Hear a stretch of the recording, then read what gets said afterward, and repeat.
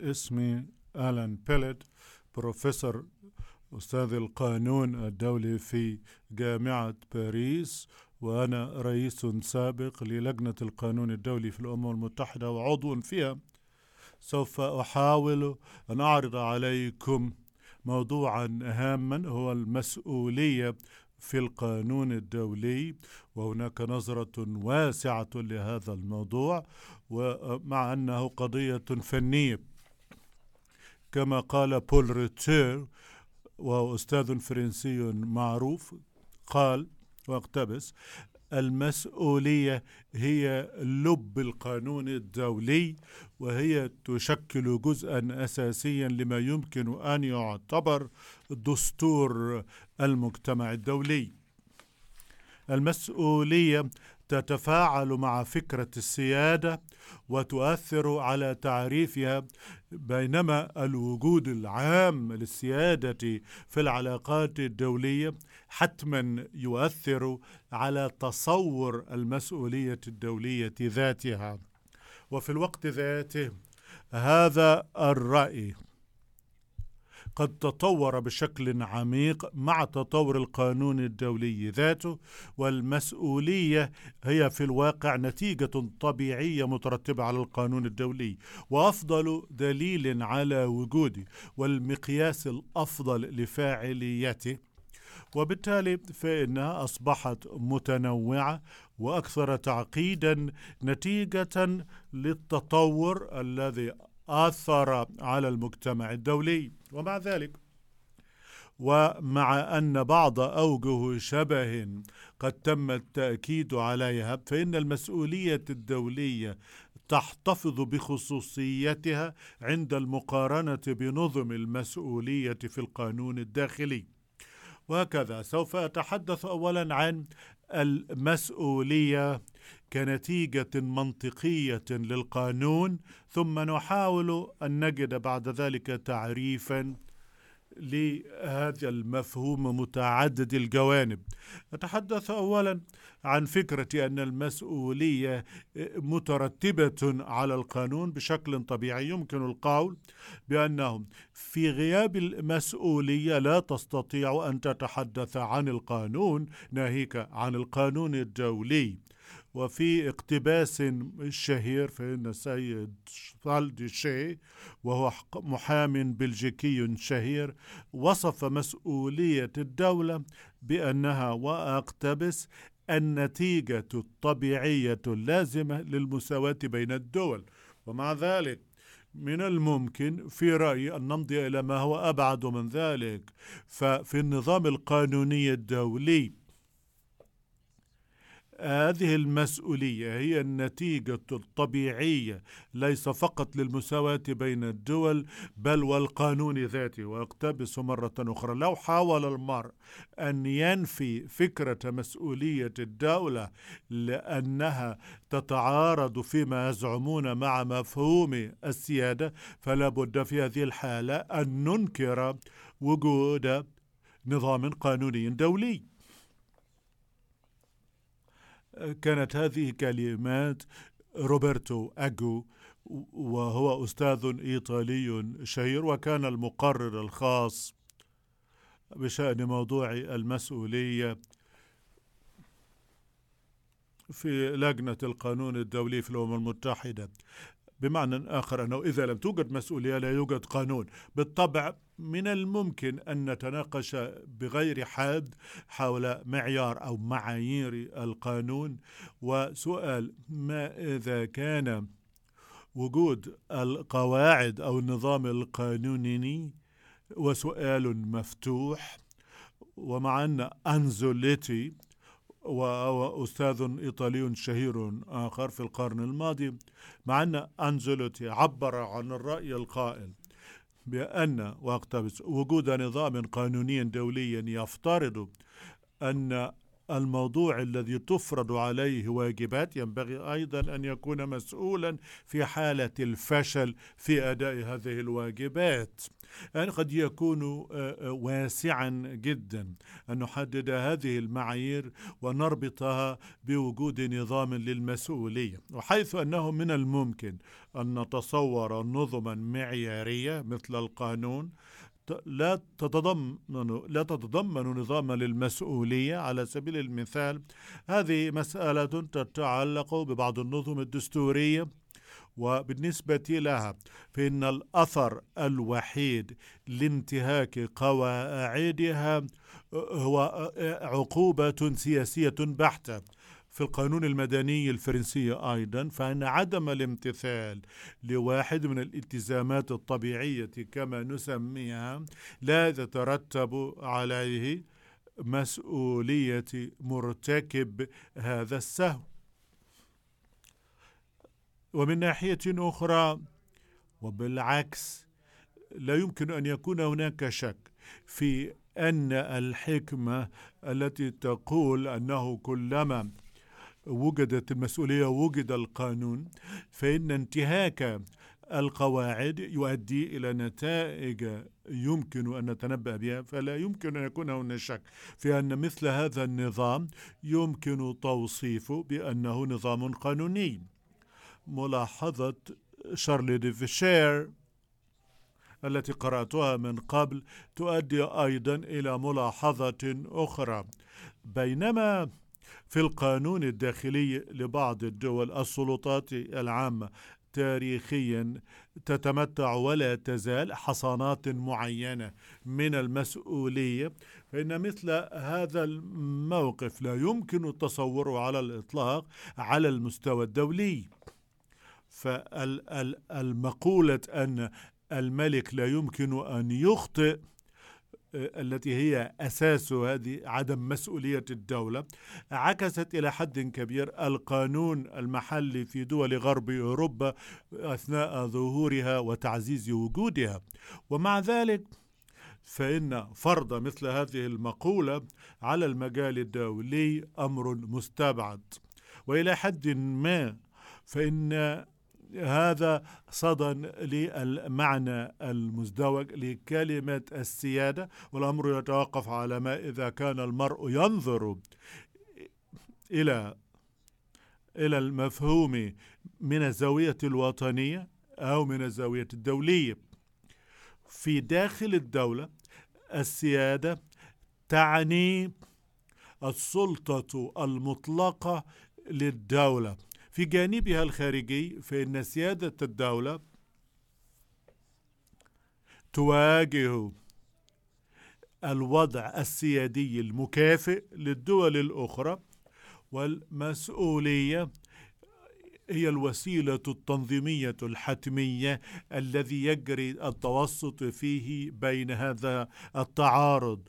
ومن خلال هذه الآلية فإن حق كل دولة يمكن أن يعارض حقوق الدول الأخرى أو يقابله بالأحرى، أي حق كل الدولة يحد من حق كل الدول الأخرى في المجال الدولي. وهناك صيغة أخرى شهيرة يمكن أن تجدوها في أول حكم للمحكمة الدولية للعدل في حالة قضية ويمبلدون، بدلا من أن تشكل تخلي عن السيادة، فإن تحمل المسؤولية من جانب الدولة هو صفة من صفات سيادة الدولة. وبنفس الطريقة فإن مسؤولية الفرد هي نتيجة لحريته أو حريتها، فلأن الدولة ذات السيادة ونتيجة لذلك تتعايش مع الكيانات الأخرى التي هي ذات السيادة بنفس القدر. على هذا الأساس فإن الدولة يمكن أن تتحمل مسؤولياتها على المستوى الدولي، ويمكن أن تستند إلى الآثار التي تترتب على مسؤولية الآخرين. واقتبس مرة أخرى من تعليق لجنة القانون الدولي حول المواد الخاصة بمسؤولية الدولة، واقتبس أن من خصائص السيادة أن يكون في مقدورها أن تؤكد حقوقها، ومقابل ذلك هو واجب أداء هذه الالتزامات. هذه الملاحظة تشكل الخطوات الأولى نحو تعريف للمسؤولية في القانون الدولي، بغير أن يكون ذلك في حد ذاته موفرا للتعريف. ويصدق ذلك بشكل خاص لأن المسؤولية الدولية ليست قاصرة بحكم الشخص على الدول، لأن الدول يمكن أن تنفذ مسؤولياتها الدولية، ولا على أساس المسألة المشمولة بالبحث، أي أنها ليست قاصرة على حالات انتهاكات القانون الدولي. دعونا أيضا ننظر في ونناقش التعريف التقليدي للمسؤولية الدولية، مع أنه لنا لا يمكن أن نميز بين مسؤولية الفرد ومسؤولية الدولة، فإن جروشس هو الأب المشترك للمحامين الدوليين سلم برغم ذلك بأنه من الضرر الذي يترتب على ذلك التزام لتقديم تعويضات عن هذا الضرر لو كان قد حدث ضرر. هذه الصياغة تشكل الأساس للمسؤولية الدولية حتى وقت قريب نسبيا. وفاتل حد المسؤولية، وإن كانت هذه كلمة لم يستعملها فاتل، حدد المسؤولية بأنها الالتزام بتقديم تعويضات. المسؤولية تساوي الالتزام بتقديم تعويض. هذه النظرية الكلاسيكية التي لا يزال البعض يؤيدها، وخاصة لالي في بداية القرن 21 وبعض المحامين الدوليين في فرنسا. هذه النظرية الكلاسيكية تم التعبير عنها من جانب أنزيليتي الذي أقتبس منه مرة أخرى. إن العمل غير المشروع، أي انتهاك التزام دولي، يقترن بمظهر علاقة قانونية جديدة بين الدولة الذي يعزى إليها هذا العمل والذي لابد أن تقوم بتعويض، والدولة التي حدث بالنسبة لها هذا الالتزام الذي لم ينفذ والتي يمكن أن تطالب بتعويض. نهاية الاقتباس. هذه الملاحظة هي اقتباس في المقولة الشهيرة الفتوى غير رسمية للمحكمة الدائمة، وإن كان لا يتبع ذلك بالضرورة أن المسؤولية قاصرة على تقديم التعويضات والتزام تقديمه. اقتبس من المحكمة الدائمة في إحدى قضاياها: من مبادئ القانون الدولي بل هو المفهوم العام للقانون أن أي انتهاك لالتزام يترتب عليه التزام بتقديم تعويضات. نهاية الاقتباس. هذا المنهج على أساس القانون المدني الذي يتعلق بالعلاقات بين الدول يتفق مع مطالب ما يسمى بالوستفاليان، المجتمع الوستفاليان، وطابعه وجود دول ذات سيادة متنافسة. الدول فقط هي التي لها مكان في مجتمع الدول، والمفاهيم التي وضعتها لسيادتها والتي تم تشجيعها عن طريق آراء المؤلفين المختلفين، هذا المفهوم استبعد أي شيء يقترب من عقوبات جنائية كانت تعني بالضرورة شكلا من القيود. وكذلك فإن غياب أي تضامن عابر للحدود أو وعي بإمكانية أنه يمكن أن يوجد ذلك حبذا هذا المنهج القائم على التعامل بين الأفراد في هذا النظام، فإن الدول الأخرى يمكن أن يكون لها مصلحة في أن التعويضات ينبغي أن تقدم على الخطأ الدولي، ولكن ليس لها حق بهذا المعنى. وكان هذا اقتباسا من أنزلتي.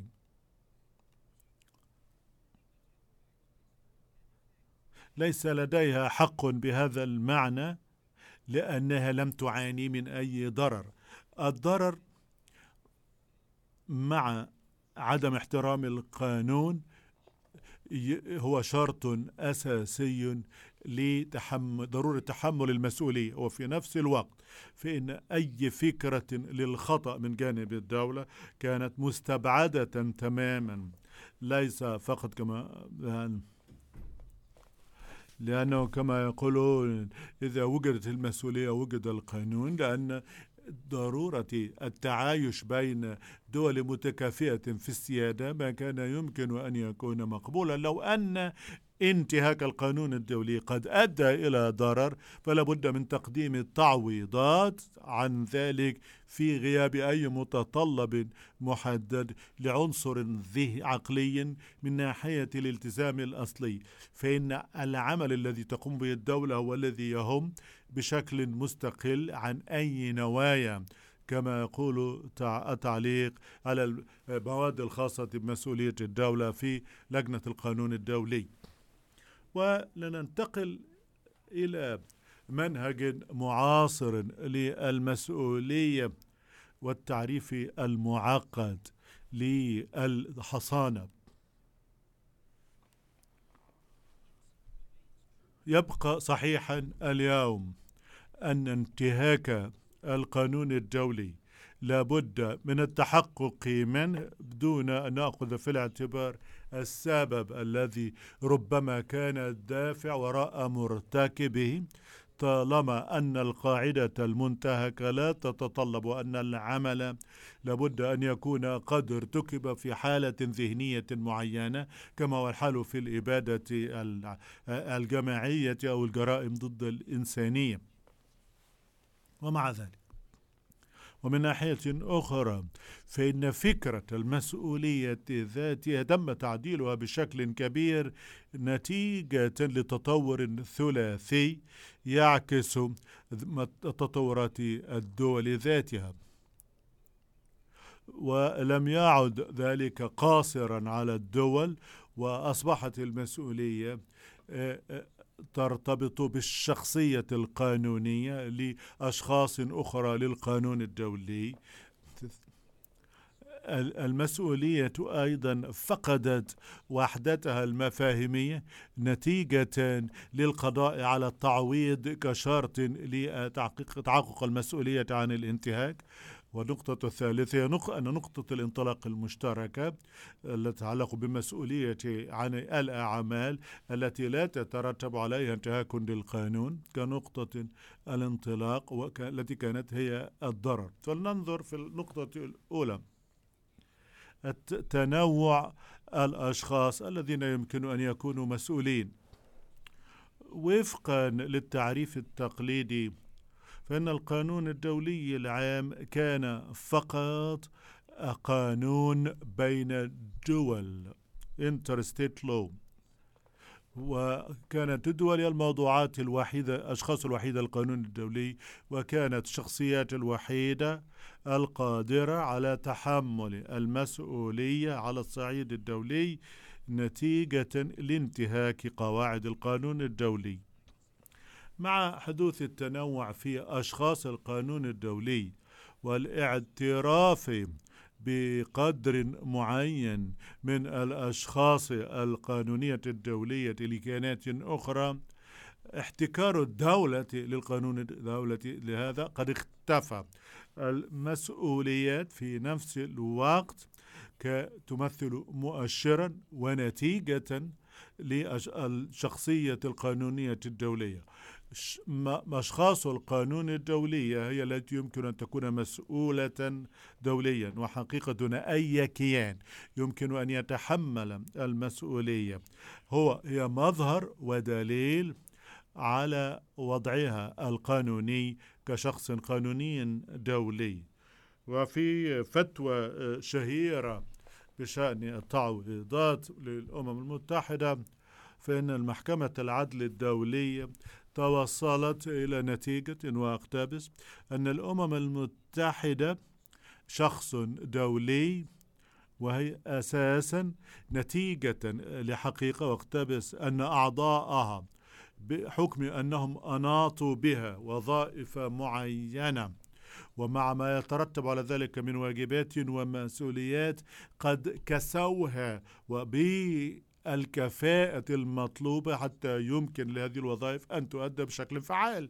نهاية الاقتباس. وقال الاقتباس واختبرت أخرى أنه نتيجة لذلك فالأمم المتحدة من أشخاص القانون الدولي وتستطيع أن تملك حقوقا وواجبات دولية ولديها القدرة على أن تحافظ على حقوقها بالتقدم بطلب مطالبات دولية، وبالتالي فإن الأمم المتحدة يمكن أن تستند إلى مسؤولية الدول وبنفس القدر يمكن أن تتحمل المسؤولية في هذا الصدد. وبالتالي من اللحظة التي أصبحت فيها المنظمات تماثل اختصاصات قانونية ونفس النوع من نفس النوع الذي تمارسه الدول، بدأ منطقيا أن نفس النتائج ينبغي أن تترتب على إجراءات الاثنين، الدول والمنظمات.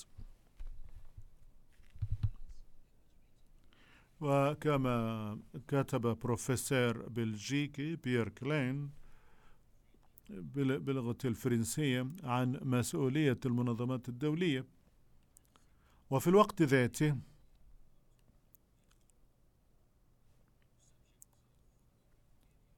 فإن أشخاص القانون في أي نظام قانوني ليست متطابقة بالضرورة في طبيعتها أو في مدى حقوقها، وكما أن الشخص القانوني والواجبات والحقوق للمنظمة الدولية ليست مماثلة للدولة، وهذا اقتباس من محكمة العدل الدولية في فتواها في عام 1949. فبالمثل فإن آلية المسؤولية التي تنطبق على الدول قد لا تطبق بغير تعديل على المنظمات الدولية. والواقع يمكن التسليم بأن المسؤولية الدولية التي تنطبق على المنظمات الدولية تتضمن بعض قواعد عامة التي تتطلبها الطبيعة المحددة للمنظمات الدولية، وبعض القواعد العامة التي تنطبق في مجال مسؤولية الدولة. وبصفة خاصة هناك عنصران يمنعان الفرض المطلق لمسؤولية الدولة. من ناحية مسؤول الخصوصية الذي يحد من اختصاصات المنظمات الدولية، ومن ناحية أخرى الموارد الملموسة المحدودة بما في ذلك الموارد المالية التي تطبع أوضاع المنظمات الدولية للتعامل مع الالتزامات الناشئة عن ممارسة مسؤولياتها. هذه الخصائص تشرح السبب الذي من أجله مشروع المواد التي تقوم لجنة القانون الدولي بوضعها بشأن مسؤولية المنظمات الدولية بقيادة المقرر الخاص البروفيسور أوكايا. مشاريع المواد هذه إلى درجة كبيرة تستلهم المواد الخاصة بمسؤولية الدولة عن الأعمال الدولية غير المشروعة، ومع ذلك فإن مشاريع المواد هذه تختلف في بعض الجوانب الهامة. والسؤال الأساسي الذي ترك في المواد الخاصة بمسؤولية الدولة والذي تنظر فيه مشاريع المواد الخاصة بالمنظمات الدولية هو قضية مسؤولية الدولة التي هي عضو في منظمة دولية عن عمل غير مشروع ارتكبته المنظمة، كما هو مشروح في تعليقات الخاصة بالمادة الأولى من مشاريع المواد الخاصة بمسؤولية المنظمات الدولية. ويبقى أن مسؤولية المنظمة الدولية إلى حد كبير تحكمها نفس المبادئ العامة التي تنطبق على مسؤولية الدول، وأنهم إذا نظرنا إليه من بعيد فلا نفس الخصائص العامة، ويمكن أن تخضع لنفس النوع من التحليل، ومع ذلك فإن نفس الشيء لا يصدق بالنسبة لمسؤولية الأفراد التي سأنتقل إليها الآن. لفترة طويلة إن الأفراد والشركات كانوا يعتبرون أشخاصا من أشخاص القانون الدولي، والآن كلاهما أصبحت له شخصية قانونية سلبية وإيجابية، وهذه المسؤولية تجد التعبير عنها في حقيقة أنها يجوز لها من ناحية أن تستند إلى مسؤولية أشخاص القانون الدولي الأخرى على الصعيد الدولي في ظل ظروف محددة، أساسا في عالم حقوق الإنسان والاستثمارات. ومن ناحية أخرى يمكن للأفراد على الأقل أن يكونوا مسؤولين عن أعمالهم الدولية غير المشروعة. هذه المسؤولية لها خصائص مشتركة مع الدولة والمنظمات الدولية، بمعنى أن مصدرها هو انتهاك التزام أو التزام للامتناع عن أعمال معينة، وهو التزام ناشئ وفقا للقانون الدولي. ومع ذلك وفضلا عن ذلك فإن مسؤولية الأفراد مختلفة بشكل ملحوظ. أولا فهي إلى حد كبير جنائية في المجال الجنائي، وثانيا ينفذها المحاكم الدولية، بينما بالنسبة لمسؤولية الدولة فإن التدخل محكمة دولية أمر استثنائي ويتوقف بالكامل على موافقة الدولة المعنية، وثالثا هو استثنائي على المستوى الدولي ويحدث فقط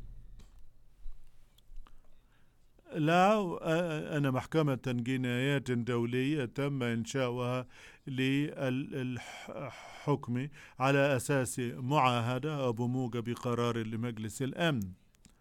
في غياب مثل هذه المعاهدة أو هذا القرار فإن الجريمة يمكن تعريفها من جانب صك قانوني دولي أو في إطار القانون العرفي الدولي أو كلاهما، مثل جرائم القرصنة وحظر الرق أو تمييز العنصرين بقانون المعاهدات والقانون العرفي. ولكن الجزاءات على مثل هذه الانتهاكات أي التنفيذ الجزائي للعقاب يترك عموما للمحاكم الداخلية للدول. المسؤولية الجنائية ودخولها في القانون الدولي تشكل سببا من أسباب فقدان الوحدة المفاهيمية لمفهوم المسؤولية في القانون الدولي. ومع ذلك ليست هذه الحالة الوحيدة، وسنحاول الآن تعريف ما أسميه تشييء المسؤولية الدولية objectivization. الواقع أن هناك عنصران آخران كلاهما يبين تحولا متزايدا في مفهوم المسؤولية الدولية نحو التشييء، وقد أسهم إسهاما كبيرا في التفتت النظري. فالتحليل التقليدي الذي ارتأى الضرر أو الإصابة damage or injury وكلاهما يعني نفس الشيء، نظر إلى هذا على أنه من الشروط المطلوبة لنشوء المسؤولية الدولية. هذه الفرضية تم التشكيك فيها بشدة. ثانيا متطلبات الانتهاك لم يعد المصدر الوحيد للمساءلة في النظام القانوني الدولي، مع أنه لا الأساس الذي تقوم عليه هذه المسؤولية الموضوعية ولا الكيان الذي تنتمي إليه لم تحدد بعد بأي قدر من الوضوح. فدعونا أولا نشكك في التعريف التقليدي للمسؤولية وفقا للصياغة المقبولة على نطاق واسع. وأنا أقتبس من التعليق على المادة الأولى من المواد الخاصة بمسؤولية الدولة. وفقا لهذه الصيغة الواسعة أقتبس عبارة المسؤولية الدولية تغطي العلاقة القانونية الجديدة التي تنشأ في ظل القانون الدولي بحكم الأعمال الدولية غير المشروعة من جانب الدولة. نهاية الاقتباس. هذا المفهوم للمسؤولية لم يتغير، وعلى العكس مع ذلك فإن الشروط التي تحكم الظروف التي بموجبها هذه العلاقات الجديدة ومضمونها كما ورد في الجزء الثاني من المواد كان موضوعا لإعادة النظر في المفهوم وإعادة النظر في مفاهيمها. نشأ عن التطورين في المجتمع الدولي والصدى الذي قاله أحد العمل السحري الذي كان مقررا خاصا لموضوع مسؤولية الدولة في لجنة القانون الدولي، روبرتو أجو، هذا المقرر السحري، وأوضح الصدى لذلك في إطار تدوين موضوع مسؤولية الدولة في لجنة القانون الدولي. نتاج هذه العملية هو نص موجز جدا ونطاقه متميز للمواد الأولى والثانية من المواد الخاصة بمسؤولية الدولة عن الأعمال غير المشروعة والتي اعتمدته لجنة القانون الدولي في عام 2001، ونصها مرفق بالقرار 56 على 83 للجمعية العامة. هذان الحكمان سأقرأهما ببطء لأنهما بالغ الأهمية. المادة الأولى تقول: كل عمل دولي غير مشروع ترتكبه الدولة يترتب عليه المسؤولية الدولية لهذه الدولة. والمادة الثانية من عناصر العمل غير المشروع للدولة، واقتبس: هناك عمل غير مشروع للدولة عندما يكون هناك سلوك بالفعل أو السهو ألف يعزى إلى الدولة بموجب القانون الدولي ويشكل انتهاكا لالتزام دولي على هذه الدولة. نهاية الاقتباس. أهم معلم في هذا المنهج الجديد مقارنة بالفهم التقليدي لمفهوم المسؤولية هو استبعاد الضرر كشرط للمسؤولية. حتى يمكن لعمل دولي غير مشروع أن تترتب عليه مسؤولية الدولة، فينظر الآن إلى أنه من الضروري ويكفي توفر العنصرين: الانتهاك والعزو إلى الدولة.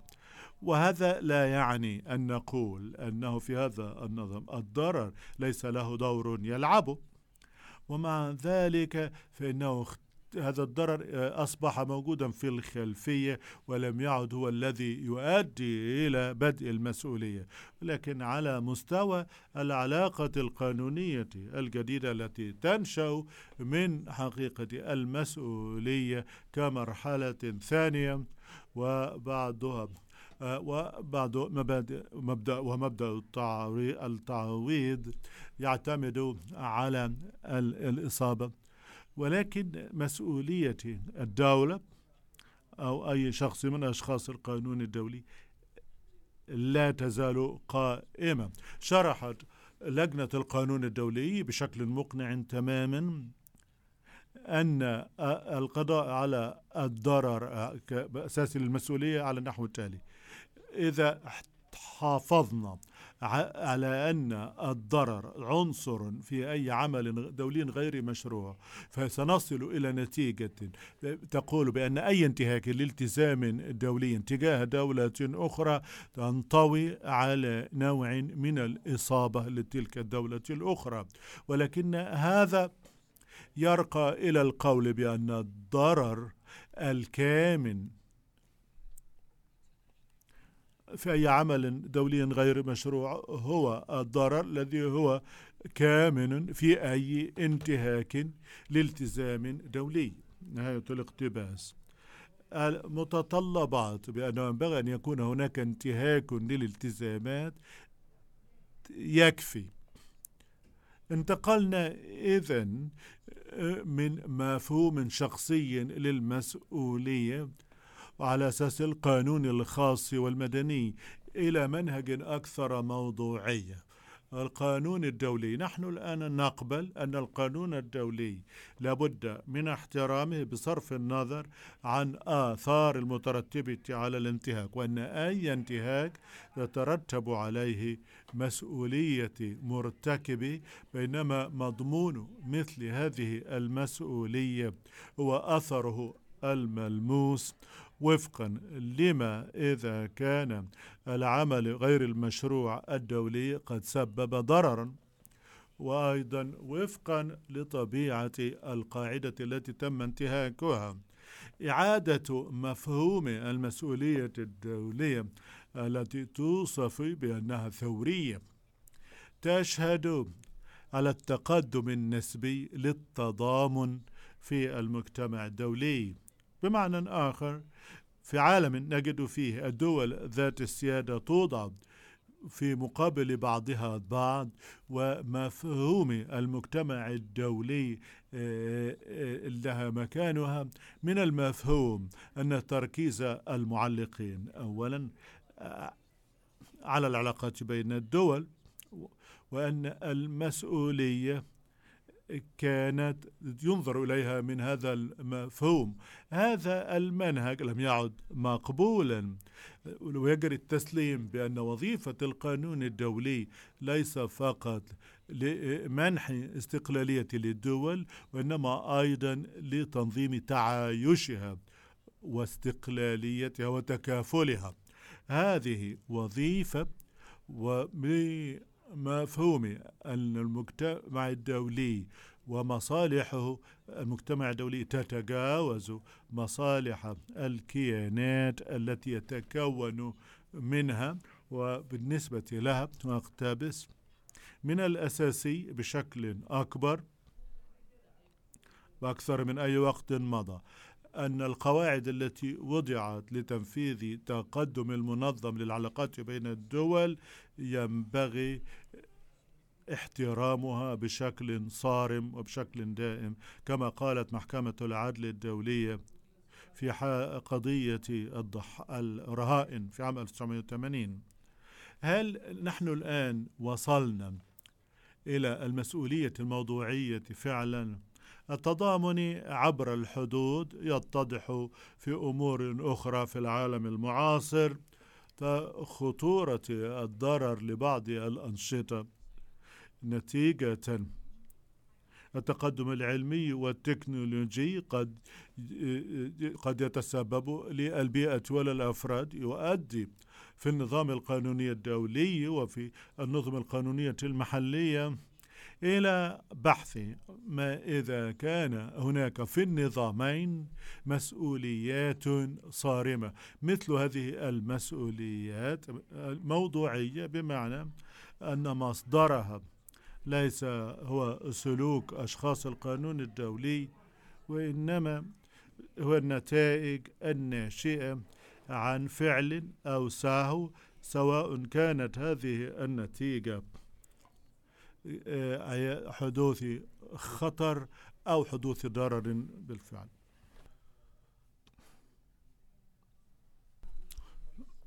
ما إذا كان ذلك نتيجة مخاطرة أو حدوث ضرر.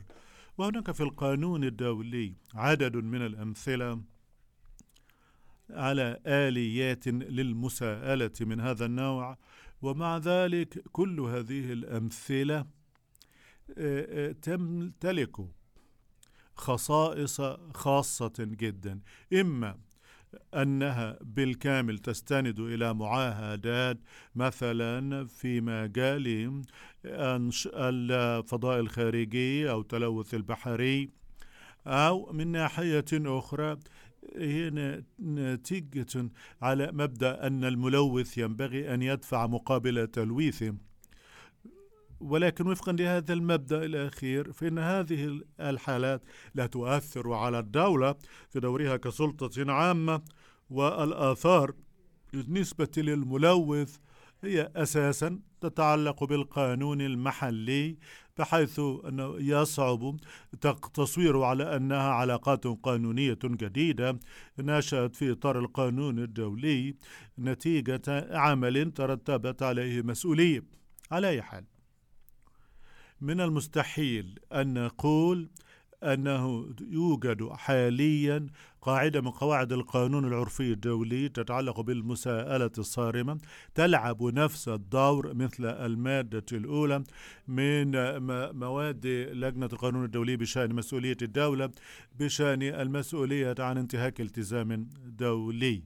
لا يمكن لأحد أن يقول مثلا أن أي ضرر ناجم عن عمل قانوني يمكن أن يكون خطيرا يحزى إلى الدولة أو فوضت الدولة فيه يؤدي إلى مسؤوليتها. أعتقد أن هذا لا يمكن أن يكون فرضية مقبولة في مجال القانون الدولي. هذه الصياغة تمثل مشكلة يصعب ويستحيل حلها في ظل الوضع الحالي للقانون الدولي بالنسبة لتعريف الأنشطة الخاطرة وتحديد العتبة الخطورة الضرر اللازمة لتحمل المسؤولية. الأمر الثاني، وبخلاف هذه الصعوبات التي يمكن حسمها بقرار سياسي، فإن مبدأ مثل هذه المساءلة ليس مقبولا كثيرا كما اتضح مما قامت به لجنة القانون الدولي من عمل حول موضوع المساءلة الدولية حول الآثار الضارة الناجمة عن الأعمال التي لا يحظرها القانون الدولي.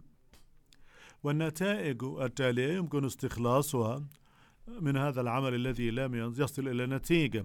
أولا، رد الفعل الأقوى من الدول التي واجهت مخاطر نتيجة أنشطة خاطرة بل شديدة الخطورة والتي لا يحظرها القانون الدولي تتعلق بالإصرار على الالتزام بالوقاية الذي يتعين على الدولة وعلى الهيئة المسؤولة، وانتهاكات هذه الوقاية تؤدي إلى نشوء المسؤولية نتيجة للسهو. ثانيا، هناك قلق بالنسبة لتوفير تعويض لضحايا الضرر الناجم عن مثل هذه الأنشطة، ولكن ينظر إلى هذا على أنه يترتب عليه نشوء مسؤولية للدولة لهذا الغرض. مشاريع المبادئ الخاصة بتخصيص الخسارة في حالة الضرر العابر للحدود الناشئ عن أنشطة خطرة الذي اعتمدته لجنة القانون الدولية في عام 2006 قاصرة على توفير واقتبس أن كل دولة ينبغي أن تتخذ كل الإجراءات اللازمة حتى تضمن أن تعويضا مناسبا وفوريا سيكون متوفرا لضحايا الضرر العابر للحدود الناتج عن الأنشطة الخطرة التي تتم في داخل أراضي هذه الدولة أو تحت ولايتها أو سيطرتها. حتى لو كان ذلك الحال أن كل نظم القانون الدولي تتيح آليات للمساءلة الموضوعية والتي تضمن الدولة التعويض في الأنشطة الخطرة جدا.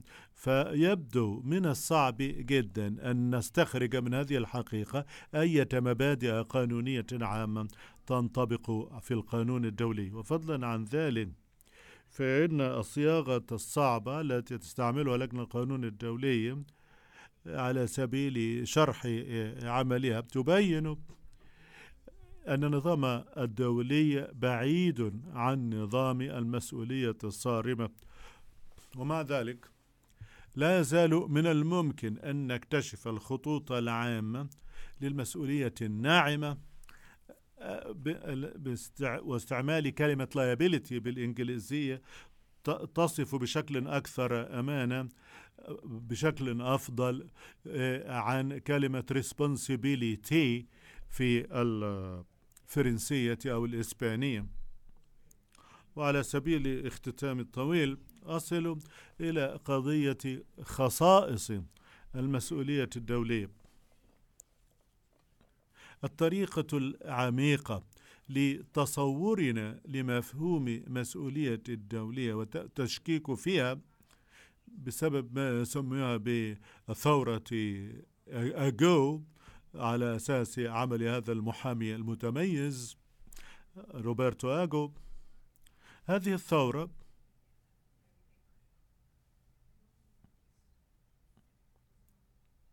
تتفق إلى حد كبير مع واقع العلاقات الدولية الحديثة أكثر مما كان المنهج التقليدي، وقد أكد على ذلك التطورات الأخرى التي تمت في هذا المجال. هذه التطورات لها أثران هامان. أولا أدت في الفرنسية على الأقل إلى تفتيت المصطلحات التي لمعنى كلمة واحدة هي responsibility التي تستخدم لوصف المؤسسات القضائية المختلفة تماما، ولكن من حسن الحظ أنه في الإنجليزية هناك كلمتان responsibility و liability، وهي تمثل البدائل بشكل أفضل. ثانيا، مع أن مسؤولية الدولة يمكن استيعابها في المسؤولية في القانون الخاص أو المدني، فإن مثل هذا المنهج لم يعد الآن ممكنا. فالمسؤولية المدنية والمسؤولية الجنائية تؤدي وظائفا خاصة بالمسؤولية في النظام القانوني الدولي.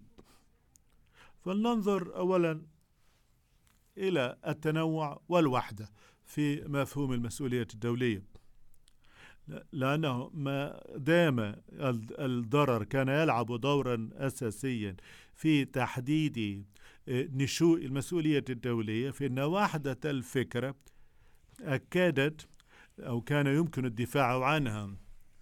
وعند مناقشة المسؤولية عن الأعمال الدولية غير المشروعة أو المساءلة عن الأعمال التي لا يحظرها القانون الدولي، فإن الضرر أو الإصابة بقيت الأساس للمسؤولية والمساءلة، وكان الهدف الآليتين هو ضمان التعويض، سواء ما إذا كان الانتهاك الالتزام قد حدث أو لأن الضرر نجم عن نشاط ينطوي على مخاطر. القضاء على الضرر كشرط لنشوء مسؤولية الدولة عن الأعمال الدولية غير المشروعة قد دمر هذه الوحدة.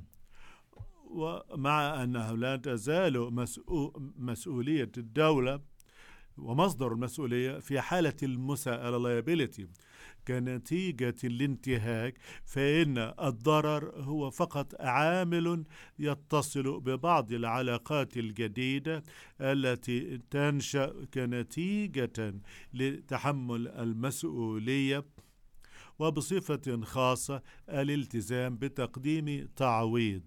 بالنسبة لتقديم التعويض الضرر لازم، ولكن بالنسبة لنشوء المسؤولية لم يعد ذلك لازما. وكما ألقت اللجنة القانون الدولي الضوء في ضوء ما قاله روبرتو أجو واختابس. الالتزام بقبول المخاطرة الممكنة الناشئة عن ممارسة نشاط ما هو في حد ذاته قانوني، والالتزام بمواجهة الآثار التي قد لا تكون قاصرة فقط على التعويض في انتهاك التزام قانوني مسألتان مختلفتان.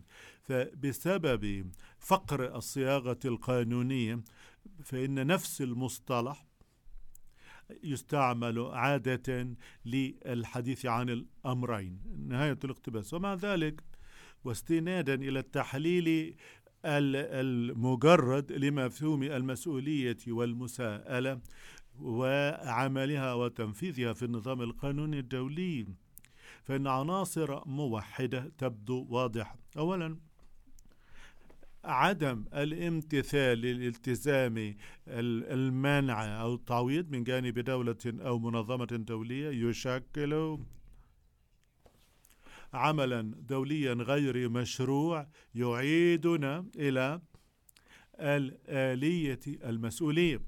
فضلا عن ذلك، وبالنسبة للمساءلة ليس مقبولا أن الضرر هو أساسها أو مصدره الأساسي.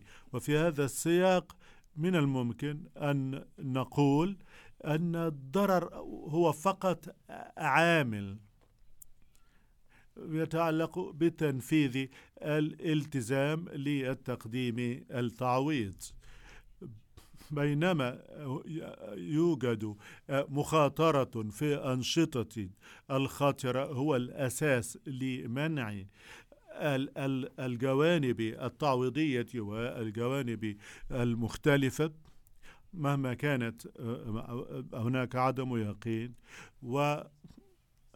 هذا التحليل رغم أن لجنة القانون الدولي لم تذكره هو الذي يبرر تجميع النصين المتعلقين من ناحية بمنع الأضرار عبر الحدود الناتج عن أنشطة خطرة، ومن ناحية أخرى يتعلق بتخصيص الخسارة في حالة مثل هذا الضرر تحت عنوان الآثار الضارة الناجمة عن أعمال لا يحظرها القانون الدولي.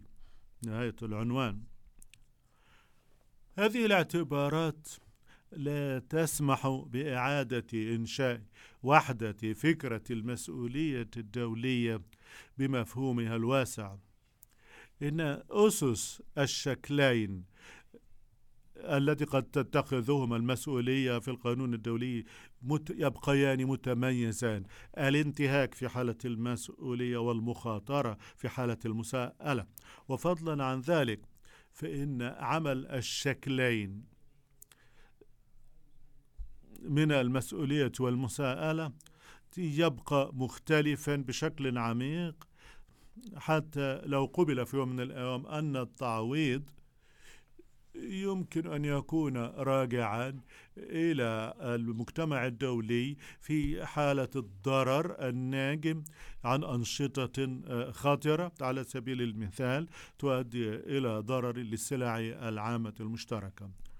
لو قبل هذا الاحتمال فإن المساءلة عن المخاطرة سوف تشترك مع النظام الجديد للمسؤولية عن الأعمال الدولية غير المشروعة. وفي هذه الحالة المساءلة لن تنشأ فقط في العلاقات الثنائية بين الدول، وإنما أيضا ستكون دولية حقا، لأنه ستترتب عليها آثار بالنسبة للمجتمع الدولي ككل، حتى لو أن هذه الآثار ليست ذات طابع جنائي. هذه الملاحظات تتعلق فقط بمسؤولية ومساءلة الدولة والمنظمات الدولية.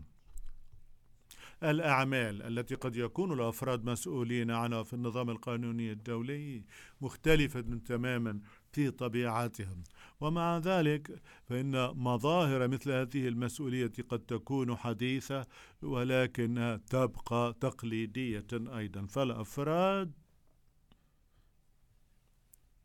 يجوز لهم الآن في النظام القانوني الدولي أن يتحملوا المسؤولية الجنائية أمام المحاكم الجنائية الدولية، ويجوز على الأقل في بعض الحالات أمام محكمة الجنايات الدولية أن يتحملوا المسؤولية المدنية.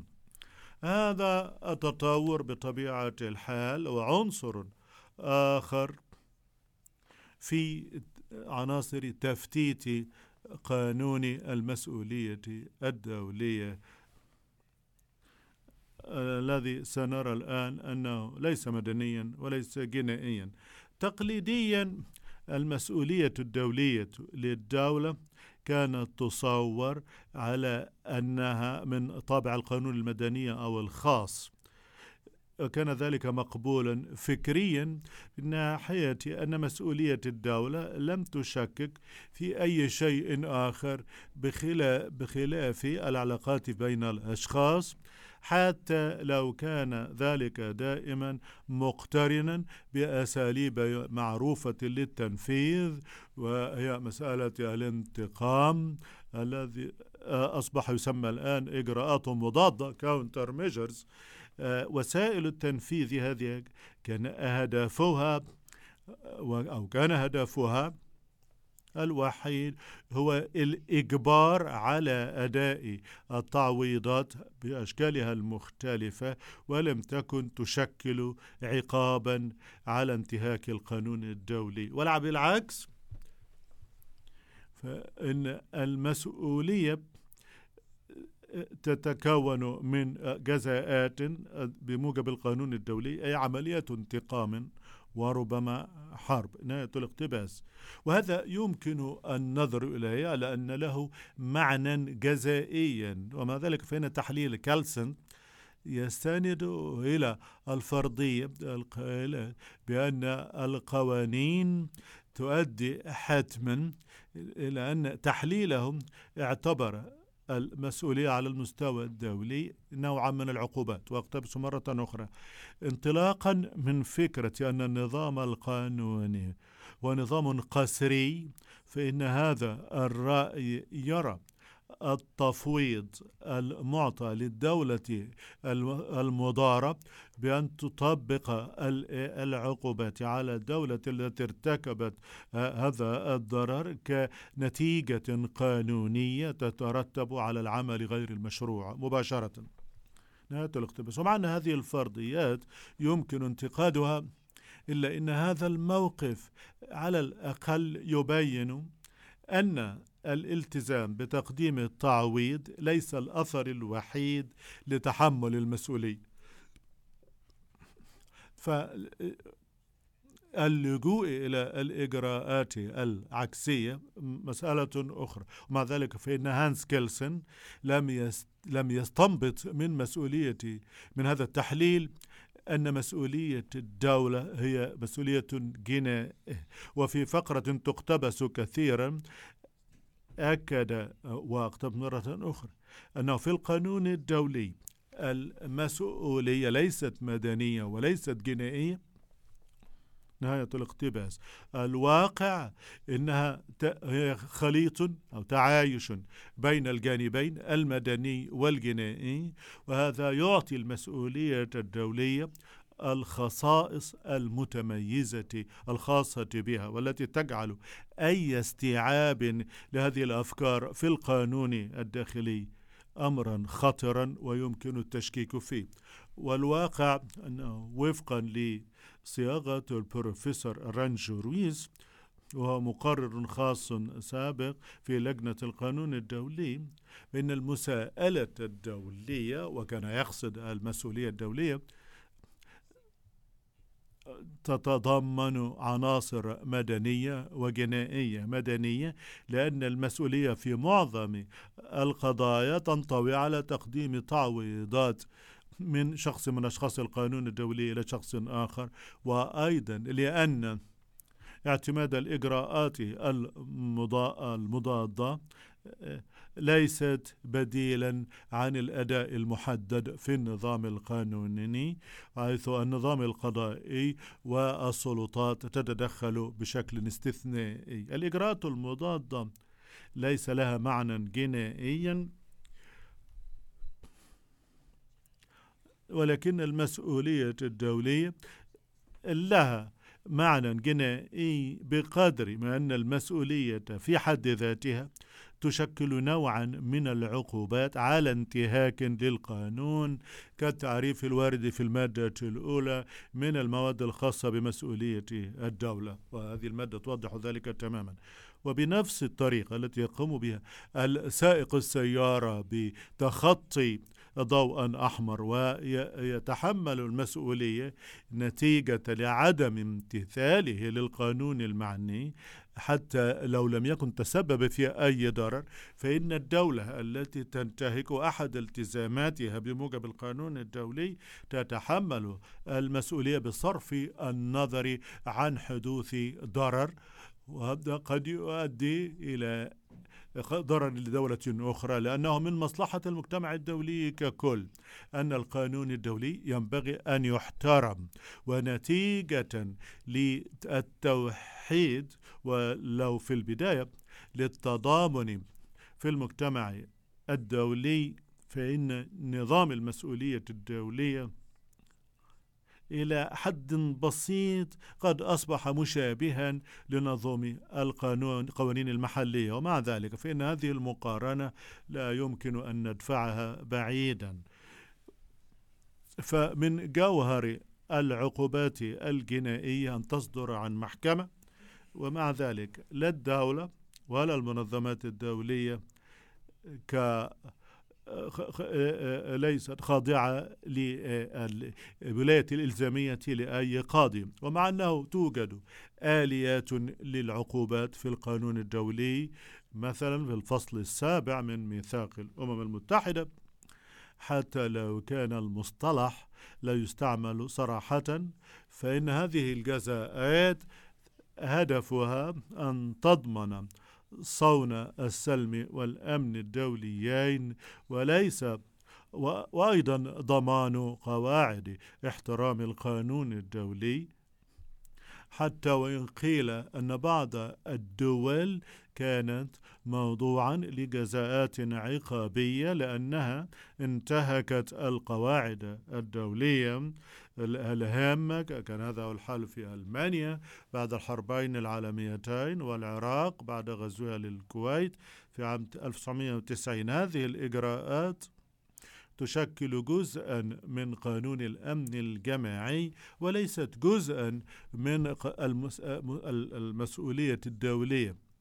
والأمر الثالث في الوضع الراهن للقانون الدولي، فإن الآثار الناجمة عن التشييع المسؤولية يبقى محدودا تماما، وحتى لو أن أحكام مواد لجنة القانون الدولي المكرسة للانتهاكات الخطيرة للالتزامات بموجب القوانين الآمرة للقانون الدولي بها نقص كبير، فمن له أهميته أن رد الفعل الجماعي للانتهاكات، بينما المادة 48 تفتح إمكانية أن دولا بخلاف الدولة التي أصابها ضرر يمكن أن تستند في بعض الأحوال إلى مسؤوليات الدول الأخرى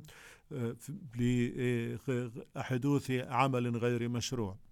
وبرغم الحذر الشديد في هذا الصدد، يبقى أن مواد لجنة القانون الدولي بشأن مسؤولية الدولة بها ميزة كبيرة، لأنها تبين حتى وإن فعلت ذلك بشكل غير كاف من وجهة نظري، تبين أنه بالإضافة إلى انتهاك الالتزامات في المصالح الثنائية، يوجد في القانون الدولي المعاصر صياغة في مشروع المادة 19 الخاصة بمواد مسؤوليات الدول، يوجد مجموعة من الالتزامات الدولية التي تعتبر أساسية جدا لحماية المصالح الأساسية للمجتمع الدولي، بحيث أن انتهاكها يجتذب نظاما المسؤولية الشديدة والعقوبات الخاصة بها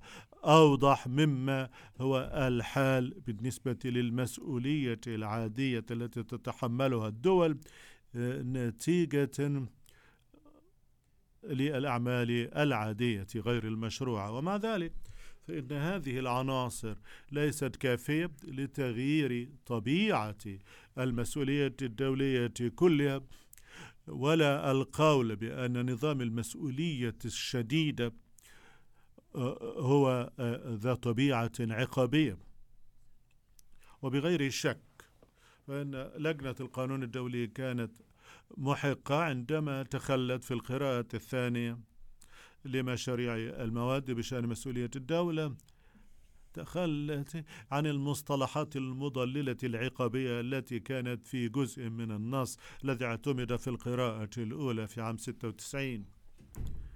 تشييء المسؤولية عن الأعمال غير المشروعة الدولية الناتجة عن حدوث الضرر كشرط للمسؤولية هو الأساس لتحول في الوظيفة الأساسية للمسؤولية في المجتمع الدولي، الذي به خصائص أقل بين الدول وأكثر تكاملا مما كان عليه الوضع في الماضي. المسؤولية الدولية ميزت نفسها عن نموذج القانون المدني الذي كان يطبعها في الماضي، ولم تلعب فقط دور آلية التعويض الذي كانت قاصرة عليه لفترة طويلة. الآن هذه المسؤولية آلية وظيفتها إدانة الانتهاكات من جانب أشخاص القانون الدولي لالتزاماتها القانونية، واستعادة القانونية الدولية واحترام القانون الدولي، لأن هذه مسألة لابد للمجتمع الدولي ككل أن يحافظ فيها على مصالحه. كثير من أحكام مواد مسؤولية الدولة عن الأعمال الدولية غير المشروعة تعكس هذه الوظيفة المكتشفة حديثا للمسؤولية، سواء كان لها صلة بمواصلة أداء الواجبات وانتهاك الواجبات، المادة 29، التزام الدولة المسؤولة عن عدم تكرار الانتهاك في المادة 30، المسؤولية الإمكانية المتاحة للدول بخلاف الدولة غير المصابة للرجوع للمسؤولية الناجمة عن انتهاك القانون، وهذا في المادة 48 من المواد. وبالمثل يمكن أن يعتبر أن تعزيز الالتزام المتعلق بسلوك الدولة بالنسبة للأنشطة الخطرة يمثل بنفس القدر تصورا للمجتمع الدولي والقانون المنطبق عليه، وهو يمثل تضامنا أكبر وتعاونا بين المجتمعات على المستوى الدولي. شكرا جزيلا.